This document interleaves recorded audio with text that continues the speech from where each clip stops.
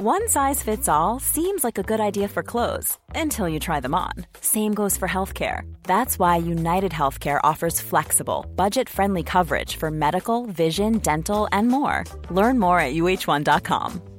Many of us have those stubborn pounds that seem impossible to lose, no matter how good we eat or how hard we work out. My solution is PlushCare. PlushCare is a leading telehealth provider with doctors who are there for you day and night to partner with you in your weight loss journey. They can prescribe FDA-approved weight loss medications like Wegovy and Zepbound for those who qualify. Plus, they accept most insurance plans. To get started, visit plushcare.com/weightloss. That's plushcare.com/weightloss.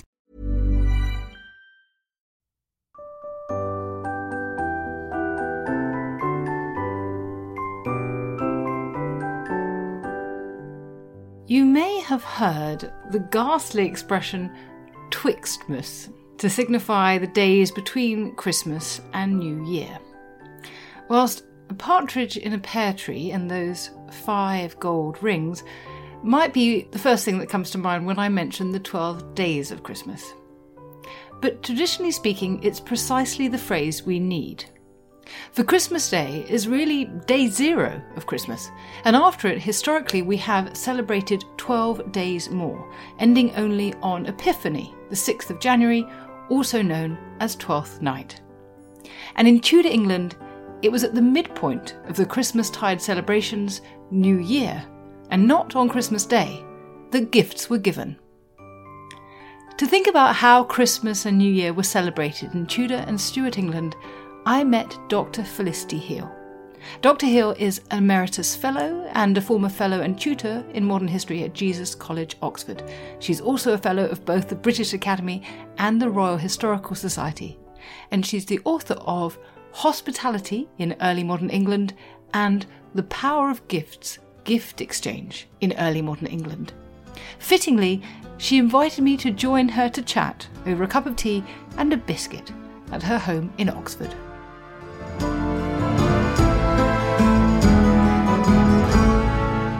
It is a great pleasure to be able to sit and talk with you in the comfort of your own house about this wonderful aspect of early modern life.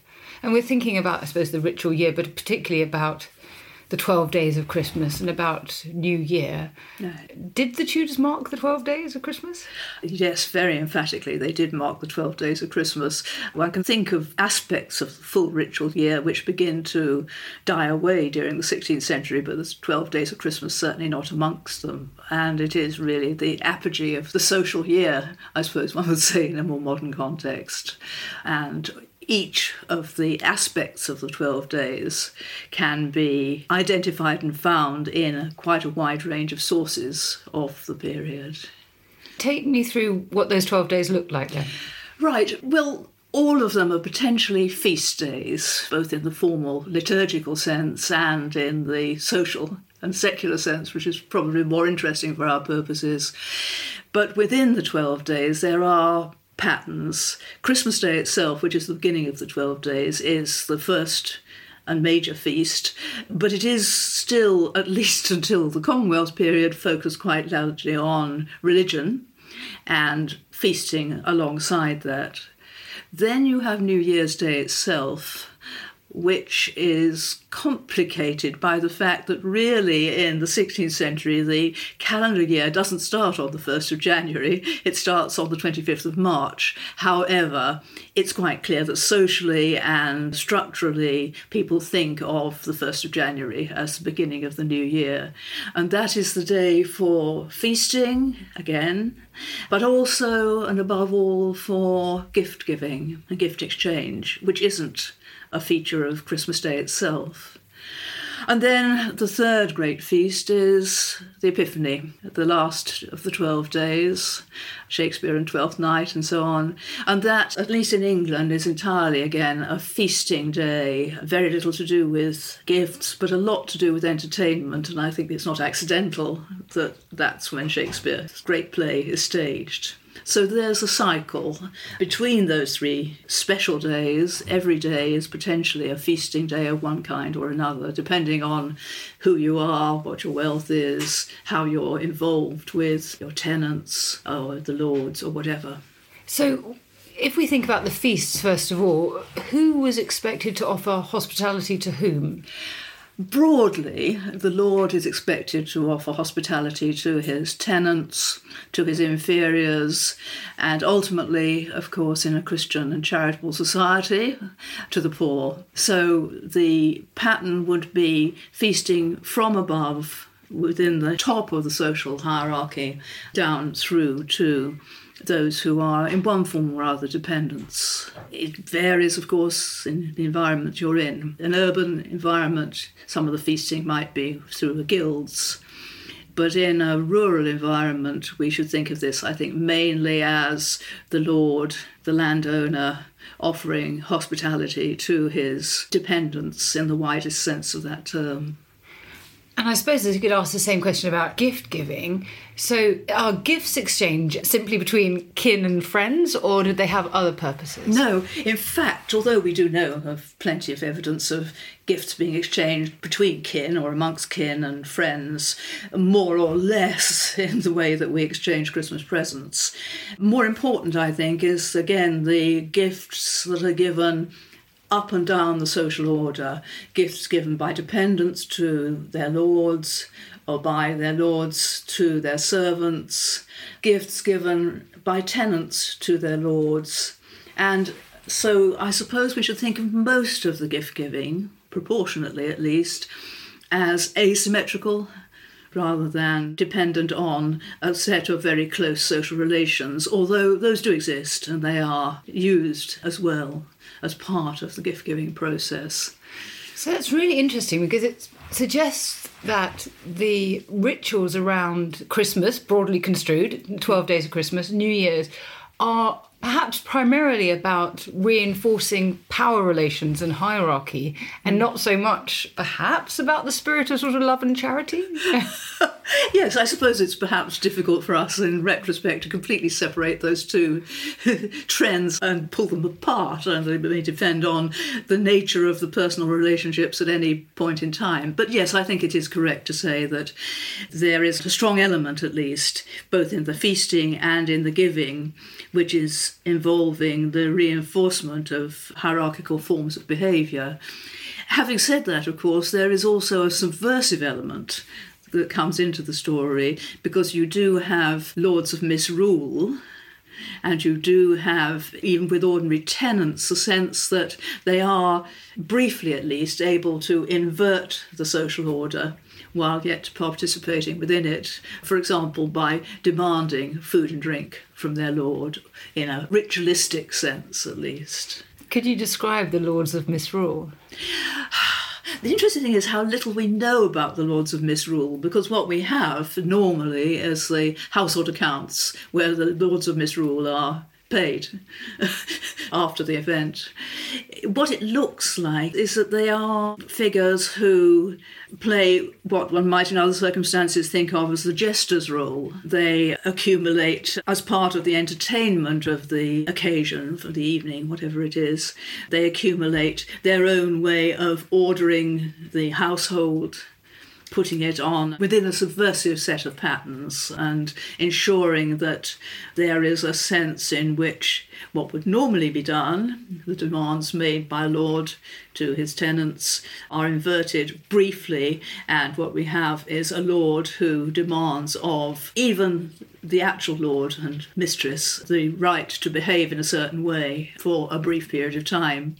I think we should probably see this as something which is done maybe not even over the whole of the 12 days, but in some circumstances would just be part of an entertainment provided within the household for an evening, and a figure nominated, perhaps a figure from within the household itself, as the lord of misrule, able to overturn social order. But it's easier to see the payments that are made to them than it is to see how they actually behave, I'm afraid, at least in the Tudor materials. Yes. I mean, this is the question of sources and what we can know about it. Yeah. And I've always sort of seen the Lords of Misrule as, well, following Natalie Zemon Davis really, as a safety valve. You know, they're just something to let out some of the tension of those who are inferior, perhaps, and have a moment where they get to be in charge, but very much knowing that they won't be for long. Yeah, I think it's very tempting to look at them in that very functional sort of way. They represent a certain way of stabilising the social order while inverting it. And I'm sure that's a part of it. I mean, I think there is a sense in which, at the best, they become built into a regular routine, accepting that there has to be something that is different about this set of occasions. Just to take another obvious example, though it's not so much to do with the secular household, you have the boy bishops, who are there before the Reformation and even survived right through the Elizabethan period.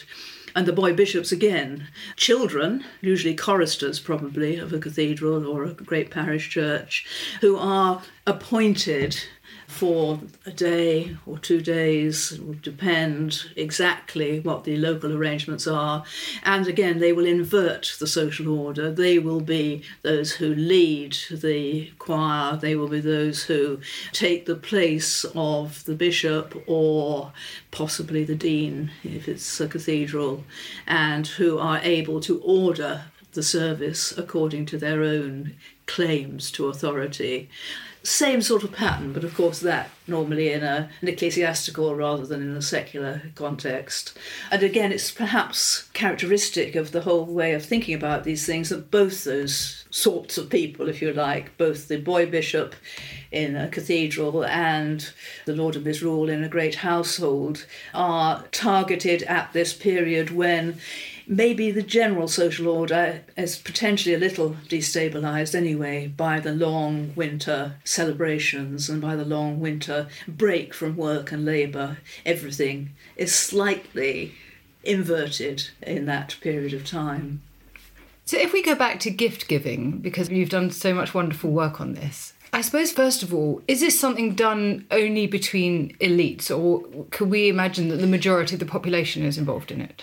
It's a very difficult question to answer because obviously the nature of our evidence points us constantly to the elite. We know about how the royal household functions. We know quite a lot about how many of the aristocratic households function. We know a reasonable amount about gift giving amongst particular groups, for example, lawyers. There's a certain amount of evidence about how they behave in relation to gifts and gift giving. The further down the social order you go, the less easy it is to pick this up. And I think one must obviously recognise that gift giving, although very important in this society, is also one of those things that can be enlarged or diminished in size depending on the wealth and prosperity that individuals have available. So I think we can reasonably assume that if you go far enough down the society, gift giving is going to be of a fairly modest kind. There's a lovely bitchy quotation from Erasmus, who is given to bitchy quotations, about how he thinks how wonderful it is that he's communicating with all his friends in the humanist network, and how they exchange ideas and they exchange literary devices and wit and wisdom and so on and so forth. Whereas ordinary people, he doesn't use the language ordinary people, but those who are of the common sort are those who exchange knives and handkerchiefs and small tokens. But it's an interesting comment, not just because it's always fun to see Erasmus being bitchy, but because also it does show his emphasis in the sort of slightly longer version that he gives here on the sense that even very ordinary people, when they exchange letters or communicate in one form or another, can often add small gifts. And those small gifts, tokens, we might say, are very much a part of the way the culture functions. So I don't think we should exclude any idea of gifts not being given fairly far down the society. But of course, if we're thinking of grand gifts, regular gifts, constrained by social convention gifts, perhaps we would be looking at higher up the society. Interestingly, what you've just said, Erasmus referring to the gifts that people of the common sort exchange, they seem like useful gifts, knives and handkerchiefs and things, more likely to have a use as opposed to some of the more showy items that we'll see at the top of society. Yes, I guess there's probably quite a lot of that. And another way of thinking about gifts, if we go to the levels below the elites, is thinking about what a gift might involve. And we started by talking about hospitality. A lot of the gifts that are offered, I think, and exchanged further down society are the gifts of entertainment on a regular basis, not grand things like the 12 days, but welcoming others into their households, providing in an urban context for what becomes, at some level, charity, if you like, but generosity, networking and linking people together at that level. I tend to think, although it's based on, I think, rather fragmentary evidence, that that sort of approach to gifts and giving is probably more common as we go further down through the social structure, certainly rather than grand gifts of any kind, obviously. And food features as a gift a lot, doesn't it? Yes. Tell us about how food was given. At one level, this is just a practical matter because obviously food is what people have in a rural context, what they have available to give if they're not necessarily particularly prosperous, even if they are prosperous. And I think the expectation, as in that example I gave from Erasmus, is that food of a fairly modest kind is exchanged when you have it available. I mean, the generosity that is associated with giving hospitality is also the generosity of taking a capon, a large chicken, with you, rather than nothing at all. And I often wonder whether our own sense that we bring something to the feast doesn't have the faintest of connections with that way of thinking about food and bringing it to the tables of those that we are entertained by. So we've got that fairly modest side of things, but if we go further up the society and we go back to that idea of asymmetry and the way in which there is an expectation, particularly at the 12 days of entertainment, it's often an expectation which is linked to the giving of food by tenants and by dependents, maybe by local townsmen or whatever it is, to the Lord as a form of tribute, virtually. I mean, perhaps tribute is too strong a term, but a way of showing their Lord their gratitude. And so food becomes a very important part of those Christmas festivities, to the point where, at least in some contexts, it's almost as though this is obligatory rather than simply a set of gifts or presents. That is to say that it's food rent, almost. Sometimes, I think, actually still in the 16th century, food rent rather than just presents. But the boundaries between these ideas are fairly flexible. And we find that hundreds of capons are being produced for some of the great households by the tenants as their form of tribute to the Lord. Yes, I was thinking what I said earlier about, love and charity and to what extent that's motivating things. Slightly facetious, even thinking about the modern day, in when actually many of our gifts are given at Christmas with a distinct sense of reciprocity. Yes. There's Amazon wish lists and gift cards, and indeed all gifts actually are given without that element, which was almost crucial to gift giving, of sort of just being freely and voluntarily given. Yes, I think that's right. There's another aspect of that business of reciprocity that is worth remarking, particularly in relation to New Year gifts. Gifts, in the broadest sense, in the culture of the 16th century, as in many cultures, are sometimes freely given, sometimes less so. But there is very clearly a regular expectation that the return of that gift will be delayed, that the gift is given, that is a form of generosity and tribute. The return, again, think hospitality, how long is it before we get the neighbours back again for dinner, that sort of thing. The reciprocity is delayed, and it's in the nature of proper thinking about the gift in this culture that it should be delayed. But the difference with New Year is obvious, and we can pick it up from our own awareness of presents and present giving, because the reciprocity is built in to the structure. You give, but you give to receive, and it all happens within your 24 hours of New Year Day or Christmas Day or whatever it is. That gives the presence of New Year a very different feel to the presents that might be given, shall we say, let's take an example, when Elizabeth goes on progress and presents are given to her. There's no expectation of immediate return, but of course there's an expectation of delayed return. Oh yes, how lovely to see you, Your Madge. Can we please have something for our own town 2 years down the line, or whatever it is. So that idea that true gift giving has to have built into it a sense of being spontaneous at the moment of giving, and that the delay is the return and the gift exchange, if you like, happening at a later stage.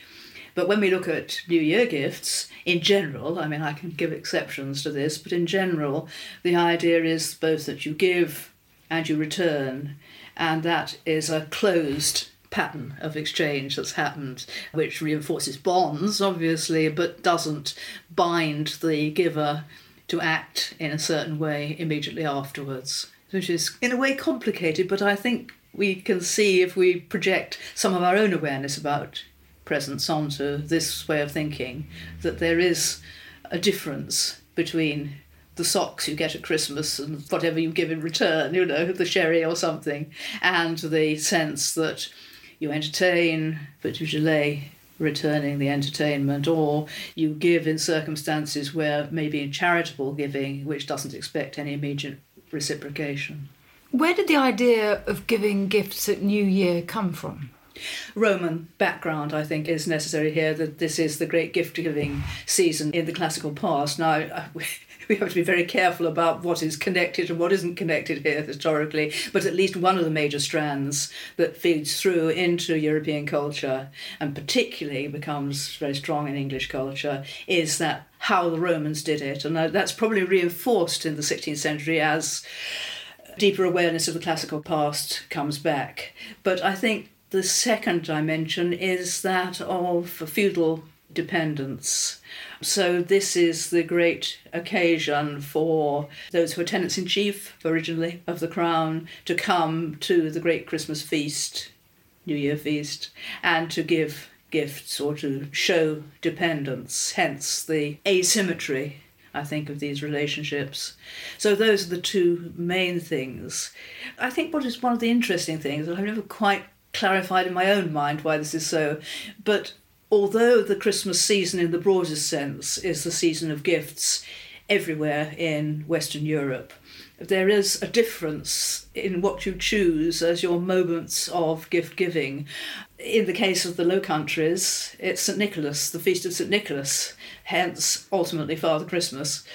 I was wondering about that. Yes. If you've got in the Low Countries and Germany, I suppose, as well, what becomes Germany, St. Nicholas bringing gifts to the poor and to children. Yes. I was wondering how that related to New Year, Yes, actually. well, I mean, that is very clear. And yet, again, one has to be careful about the evidence, but I think that it's pretty clear that the only way in which the Feast of St. Nicholas is really celebrated in pre-Tudor England, where we can track it, is through the boy bishop. The boy bishops are often appointed for the Feast of St. Nicholas, although that's not really about gift-giving, that's about inversion, and we've talked about the sort of celebration that is involved in turning the world upside down. Sometimes the boy bishops are actually appointed for the Feast of the Holy Innocents, which is the 28th, and is right in of December, and is right in the midst, therefore, of the 12 days. So even there we haven't got a very clear pattern. But also the other element in some continental countries is, of course, that Twelfth Night is the period of gift-giving, which in a way makes much more sense ideologically because it connects with the coming of the kings. But I think I'm fairly confident in saying that that is never really an occasion for gift-giving in an English context where we can trace it. Instead, it's the biggest celebration with entertainment associated with it, hence going back to the earlier point about Twelfth Night. So we've got this one pattern which seems to have established itself, probably because in the medieval period it was established through the royal court above all, that ultimately had some sort of a trickle-down effect on the elites. So we can conclude that St. Nicholas isn't much marked, at least not in the same tradition as his feast is marked in Central Europe, in England. Yeah. And perhaps some of it does come down to which saints are particularly popular in which countries, because I was thinking when I went to Germany a few years back for New Year, and where it's Sylvester, it's still, marking a feast day in some ways. Yes. In French, they're called the étrennes. Is that the same thing as the New Year's? It's the same thing, yes. And it's interesting that Natalie Davis, who looks at the gift in 16th century France, points out that it's exactly the same sort of pattern. There's all sorts of aspects to étrennes, but this asymmetry is an element in it. You give, particularly to your household dependents, you give sometimes to those above you in the social order. The less significant element is what we might call the symmetrical exchanges with kin, although, as in France and in England, they seem to be common. Essentially, one should think of the English version of the 12 days as pretty secular, I think, despite the fact that obviously there is a religious dimension very clearly at the beginning and at the end of the cycle, and the feast days between Christmas and New Year are celebrated in England, of course, as elsewhere. Holy Innocents, I mentioned just now. I think Eric Ives at one point, thinking about the gifts that Anne Boleyn sends Henry VIII along with the letters of hers, which we no longer have, calls one of them an étrenne. But I'd have to go back and check that. Yes, I wouldn't be surprised, actually. There's sufficient knowledge, I think, of the French court, and Henry VIII's court particularly, to use the language. I have come across a couple of references to it, and certainly it seems to have great similarity to the English celebrations.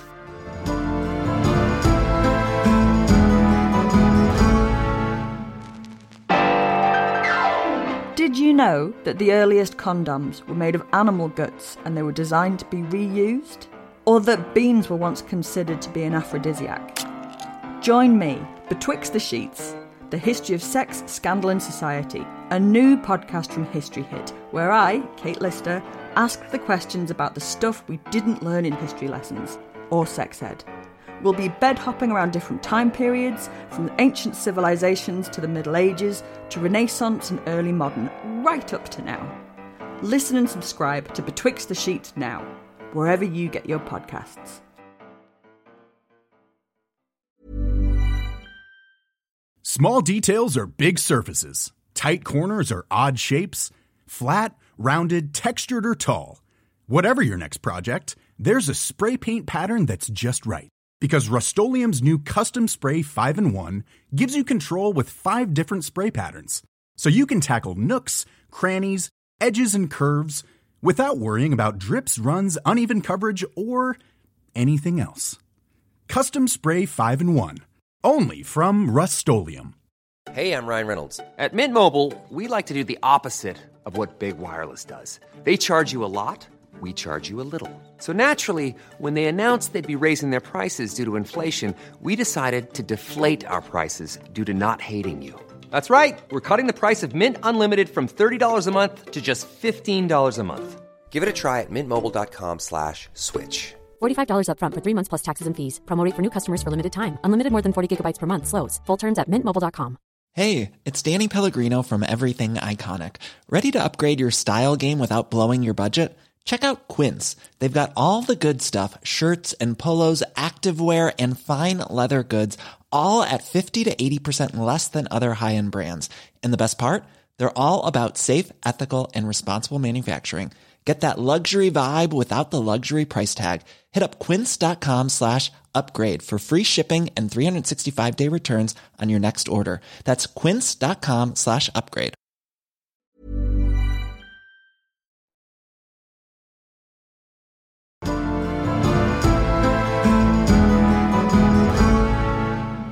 So if we were thinking a bit higher up society and we wanted to think about the elites, what sort of sources would we turn to access the sort of gifts?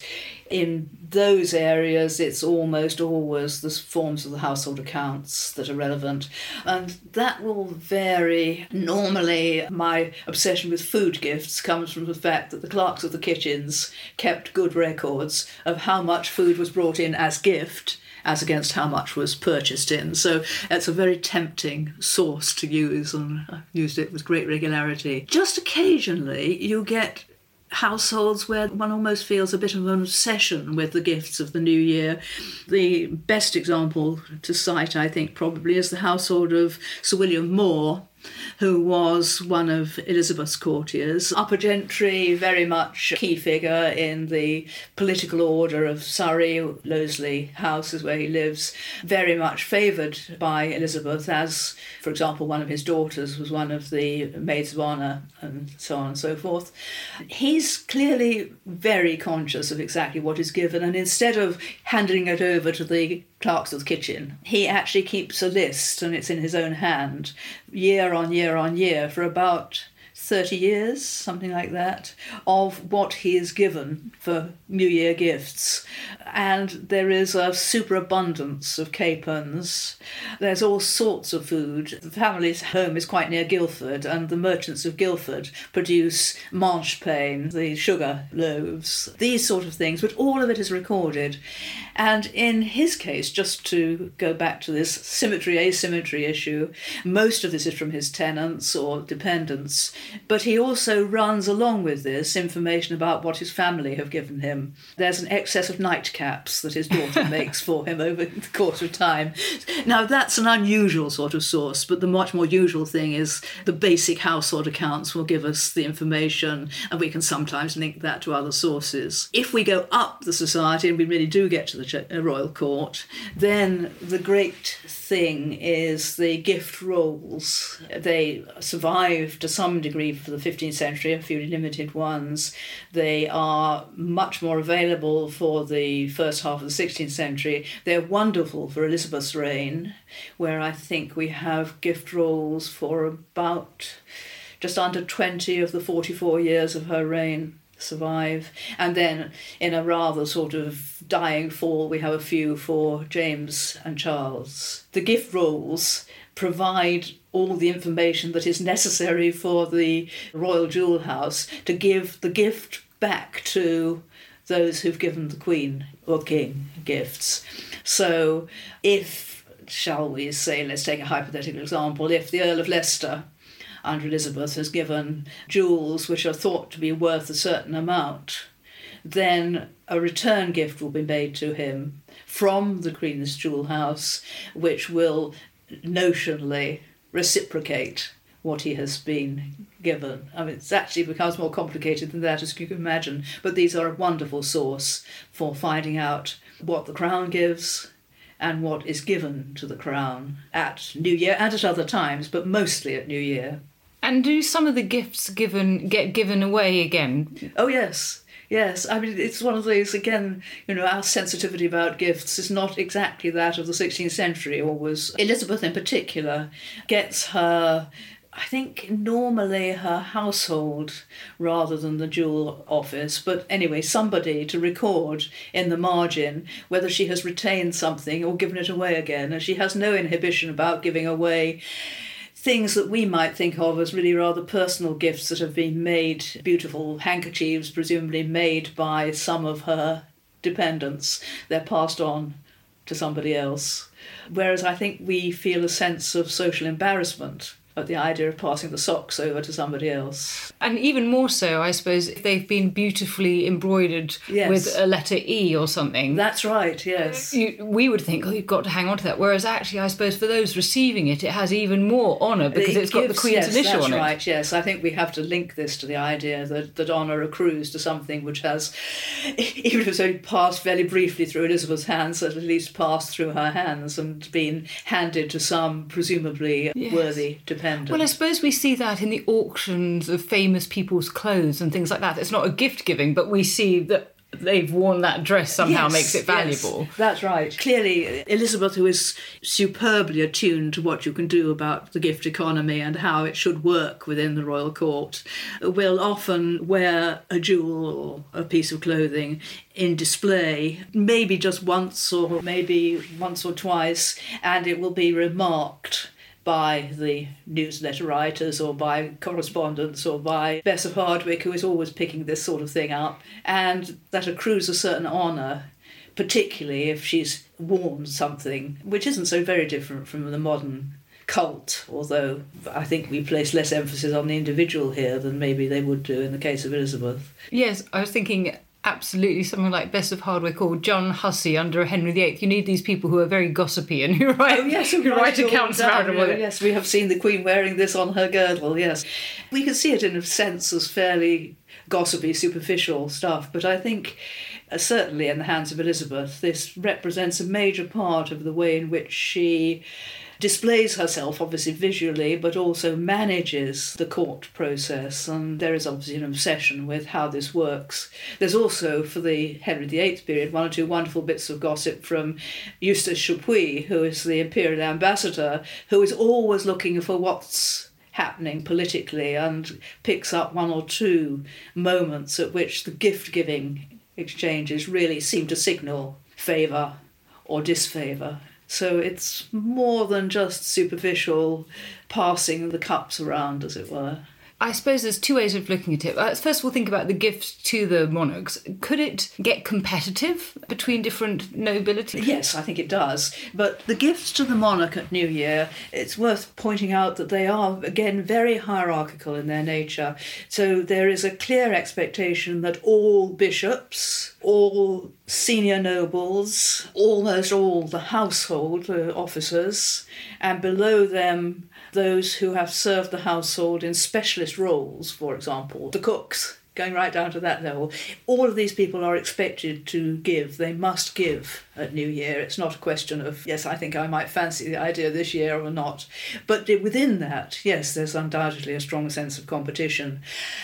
I use the example of the Earl of Leicester, or some of Leicester's jewels given to the Queen at Christmas are obviously not only enormously elaborate, but are affirming his role as a royal favourite. Conversely, on the whole, the bishops and many of the nobles who aren't actually at the court simply give money. And I think there's not a great sense of competition there. There is an expectation that they are performing properly in their duty. So it depends very much on where you stand in the courtly order of things, who's up, who's down, who's in, who's out. And on the whole, the bishops tend fairly consistently to be out, so they can afford to just give money. I should also remark that money is an interesting gift because we again have a sense, I think, of some embarrassment about giving cash, precisely because we know its actual value. We may do it to younger relatives or something like that, but by and large we have a certain embarrassment. No such embarrassment seems to obtain in the 16th century, and many of these gifts that are given by nobles to the crown are actual coin, although they are always presented in a purse. It's not just a question of dropping a few coins in the royal hand. It is a question of a fine purse in which you present some gold coin or whatever it is that you are obliged to present. Yes, so that has perhaps two functions, the beauty of the purse, but also how much is given can't initially be seen. Yes, that's right. So there is an element which might connect with our sense of money as an embarrassment. And thinking about the monarch giving gifts, would the nature of the New Year gift that one received from the monarch be a sort of reliable barometer of whether you were in or out of royal favour? I think on the whole probably a less reliable barometer than what is given by the noble or the courtier or whatever. There is undoubtedly, though, an element of the barometer, the test of popularity. I mentioned just now the way that Chapuis hunts around to find that a few of the people who are out of favour in the Henrician period have been given things that aren't of particular value. My favourite is there that Anne of Cleves is given, I think, a couple of pots, which are not silver or anything like that, they're just pots. But this, after she's fallen, as it were, from Henry's favour. So there is that, but more commonly you get a sense that the crown is not obliged to give exactly the same to every noble or every bishop or every whatever. There is a differentiation. Not very much, though. A differentiation may be, say, 2 or 3 of those who are particularly favoured. Sir Christopher Hatton might get more than his standing as a non-noble gentleman of the court might suggest. But a lot of what the Crown gives at the New Year is pretty standardised, reflecting merely where people stand in the social hierarchy. So it's easy to get excited about Crown giving, but it is fairly routinized, except for a very, very, very small group at the very centre of power. Yeah, so I suppose an exception of that sort from that very small group would be something like Henry returning the gold cup that Catherine of Aragon sent him in 31 or 32, wasn't it? 32, wasn't it? And not sending her something in return. Or Yes. Yeah. Or Anne of Cleves and her 2 pots. Yeah. Yes, and that's the sort of thing, undoubtedly, that the watchers of the court, ambassadors, hangers-on, John Hussey reporting to Calais and so on, that's the sort of thing they will pick up. So there are some signals there. They're not as powerful as one might expect if what the monarch was doing all the time was constantly manipulating exactly what is given back to the elite. And is it right that Thomas Cromwell had quite a role at Henry's court in New Year gift-giving? Yes, I think so. I mean, Cromwell, there's various elements in what we know about Cromwell's gift-giving. I think one of the ones that interests me most is that we do know a bit from surviving accounts about the gifts that are given to Princess Mary. And Cromwell makes a point of giving, it seems a distinctive point, not just oh yes, I better do something about it, makes a point of giving to Mary even when she's deeply out of royal favour. And in that sense, I think it's a sort of characteristic of Cromwell that he's watchful for what might, in the case of gift-giving, be a useful tool of influence and possible control, as usual. He advises the king, it seems quite clear on some occasions, about gift-giving, but it's his own choices about gift-giving that are most interesting.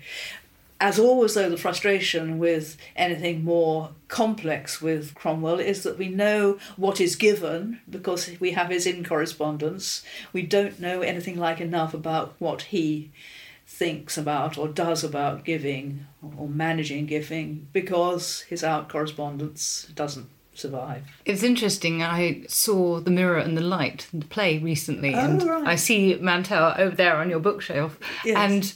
And the point I was thinking about was that Mantell develops the idea that people believe that Cromwell's in love with Mary, and I wondered if it had come from details like that. Well, it could. I mean, I think he certainly does cultivate Mary. I mean, really in love with, but yes. But I think that awareness that Mary is still there as a key figure, whatever the immediate political crises, is there in Cromwell, and he certainly does seem to make a deliberate set of choices about what he gives her, beyond what you might expect, given this ritual of exchange. Yes. Was gift-giving at New Year universally thought to be a good thing, or did it have its detractors?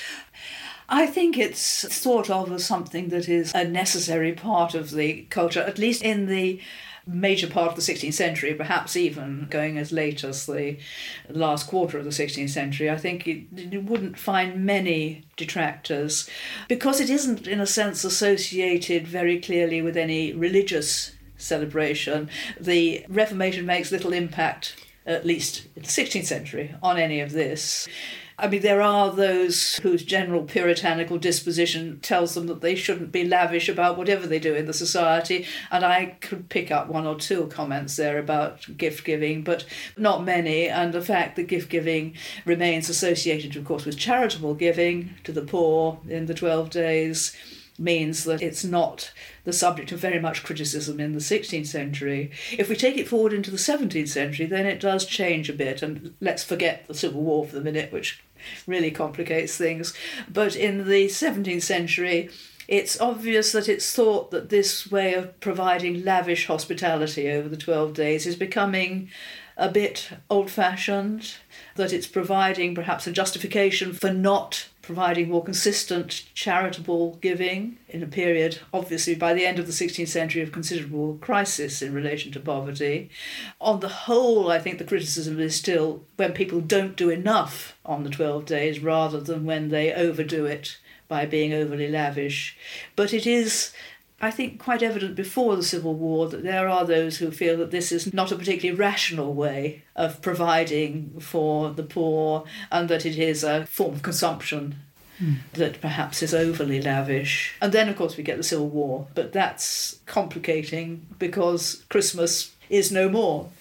Yes, so the whole institution, yes, the whole idea just... And I would love to have more evidence of what happens to the process of gift-giving, because if we think of a lot of this cycle of the 12 days as being focused around the New Year and giving gifts and the hospitality that goes with it, although it's secular, it obviously inevitably becomes caught up to some degree with the attack that the Puritan regimes make on the celebration of the Christmas as a religious feast. There's a lot of debate about how much difference it makes, because what the Commonwealth regime and then Cromwell are doing is really attacking the religious festival. But inevitably this has an effect also on the sense of largesse and generosity and giving and gift-giving that is associated with the New Year. I said rather glibly then Christmas disappears, but it's clear that people carry on practising it because we get complaints about it and they keep saying you mustn't do it. Yes, so you mustn't eat mince pies. Yes, so it obviously is carrying on. Yes. Oh, I think quite a lot of it is carrying on. But I think a complication there is one of evidence, particularly that so much of our evidence comes from urban contexts and particularly from London in the Civil War period. And in London, the feast does seem to have been largely abolished or undermined anyway. Not only the religious feast, but some of the gestures of hospitality and giving and so on. I suspect that's much less true in rural contexts, and where we have got, as we have in some cases, household accounts that go through the period, we can still see some entertainment going on, but less. I think very often I can think of at least 2 or 3 examples where it doesn't seem that the noble households or the elite households are actually providing hospitality over the Christmas period. So I think the general sense of Christmas as celebration is dampened undoubtedly by the attack on the religious festival. One thing we often associate with New Year today is making resolutions. Oh, yes. Are there any early modern antecedents? Yes. I mean, that's interesting. I mean, we've separated out the resolutions from the presents, haven't we? But again, the evidence is scattered, obviously you might expect. But yes, New Year resolutions are undoubtedly there and around, both in the 16th and in the 17th century. I think my favourite example from the 16th century is when Paget, who is great advisor to the Duke of Somerset, this is at the beginning of Edward VI's reign, driven mad by the fact that Somerset will not listen to good advice about the management of politics, actually addresses a letter of New Year resolution to him, advising, but, with an edge to it, on how he should manage the kingdom. And he legitimates doing that by the fact that people make New Year resolutions, and therefore you can do things or say things at New Year that you can't necessarily say in other contexts, which means, again, we're slightly world turned upside down. Those who are in inferior positions can advise, encourage resolution in their superiors. So you can give the gift of good advice. So if you want to give your family and friends a piece of your mind, New Year is the time to do it. Absolutely, yes. There's a genre, as I'm sure you know, of this period of fathers giving advice to children. And although not many examples are explicitly focused on the New Year, there are some, and a New Year resolution or New Year advice becomes, in the 17th century, quite a common printed form of advice. You can pick up quite a lot of evidence of people thinking that this is a very good idea. I was amused recently to come across a poem, a very bad poem, written by William Cecil, when he gave a New Year gift to his daughter Anne, his favourite child. And what he gives is a spinning wheel, a rather sort of double-edged gift. And he sees this in the bad poem that accompanies it as obviously a real gift, a family gift in our sense of the term, but also a form of advice on what she should do, which is, of course, to spin, but not too much and not too often. That, I think, is just a lovely example because it's such a bad poem. But the key here is that notion of passing advice down at New Year is very common. Can I go back to that idea that you mentioned earlier, that the Tudor year starts on the 25th of March? Yes. Lady Day. And yet we also have the New Year at the beginning of January. Why are there these two forms of reckoning the year? Do you know? I'm genuinely intrigued. Nobody knows the answer to that properly, I think. The start of the official New Year in March owes something to, as we say, it's Lady Day, it's the beginning of a cycle in agriculture and other forms, and that's one of the reasons why I think it's there. But the main reason, probably in an English context, is the legal pattern, which establishes that as the start point of the legal year. That doesn't really quite answer the question, but it's as near as one's going to get. And when we have the same sort of thing, if we have the tax year that randomly doesn't start on the 25th of March or the 1st of January. But I suppose what we're interesting from the popular perspective is why it is that 1st of January is the one that people hang on to. And it's quite clear that ties in with the Roman background, as I was saying earlier on, is relevant. Yeah. That's the start of the classical New Year. And in addition, I think it's partly because it is situated within the 12 days that it's an obvious way of sort of thinking of starting again. That's merely a sort of cultural assumption rather than an official or a legal one. And you can find writers in the 16th century who are playing with the idea of which is the new year. You know, it's not that it's completely unprecedented to think in those terms, but equally you can see that the popular pressure is entirely in the direction of the 1st of January, which makes some much more sense. I suppose that those are some of the explanations, but nobody, I think, has ever quite come up with why this works like this. The fact that, of course, the royal bureaucracy is prepared to accept that the March date is an important thing. It's the change of the regnal year, and that obviously takes us back into an earlier medieval period. I mean, I don't think I'm a sufficient expert on, say, Henry II's reign to know whether the coming of a greater royal bureaucracy helped to reinforce that, but I think that might be a part of it. Has all your work on gift-giving and hospitality changed how you live your life? That's interesting, isn't it? I don't know. I think it's made me more conscious of social and cultural norms, ours as well as theirs. I mean, hence, the point I was making earlier on about reciprocity and how and when one gives gifts or entertainment or things of that kind. At least as a social observer, therefore, I think it's changed my view of things. In terms of how I behave or how those around me behave, I probably bore them quite a lot about, this is not the way to do it or this is the way to do it. But I do think that there is a difference between the way in which hospitality and gift-giving structured into the society in our period, in the early modern period, and the way that it structures in now. I still think these ideas of generosity and giving are important, and more important sometimes than we assume in just sort of getting the socks at Christmas or whatever it is. I think also the hierarchical nature of early modern society, its dependence on forms of charity which are informal and so on and so forth, and we'll go through a list of things of this kind, mean that it's a society in which gift and giving and gift exchange is more important than its equivalents, at least in modern Western society. I'm tempted often to go to anthropological examples when I compare what I've looked at in the past with modern society rather than what happens when we get to Christmas. Well, I think that what someone studies, what they choose to spend their life researching, actually does, in many ways, say something about who they are. And the fact that you have invited me to your house to record this podcast and given me tea and biscuits, I think demonstrates a wonderful sense of hospitality and of gift giving. Thank you for the gift of your time and your hospitality today. Well, thank you, it was great fun.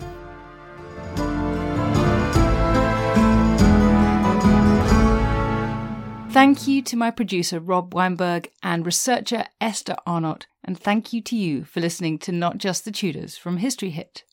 If you haven't already done so, do sign up to our weekly newsletter Tudor Tuesday so that you never miss out on the history you love.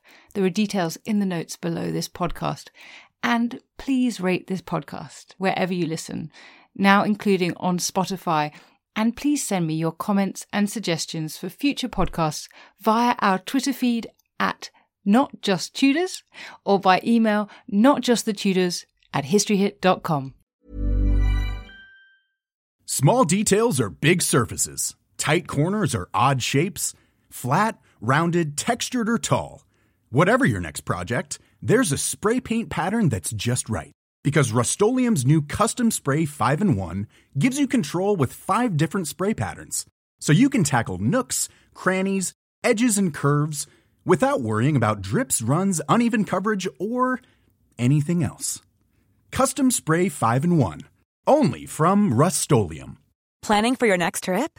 Elevate your travel style with Quince. Quince has all the jet-setting essentials you'll want for your next getaway, like European linen, premium luggage options, buttery soft Italian leather bags, and so much more. And is all priced at 50 to 80% less than similar brands. Plus, Quince only works with factories that use safe and ethical manufacturing practices.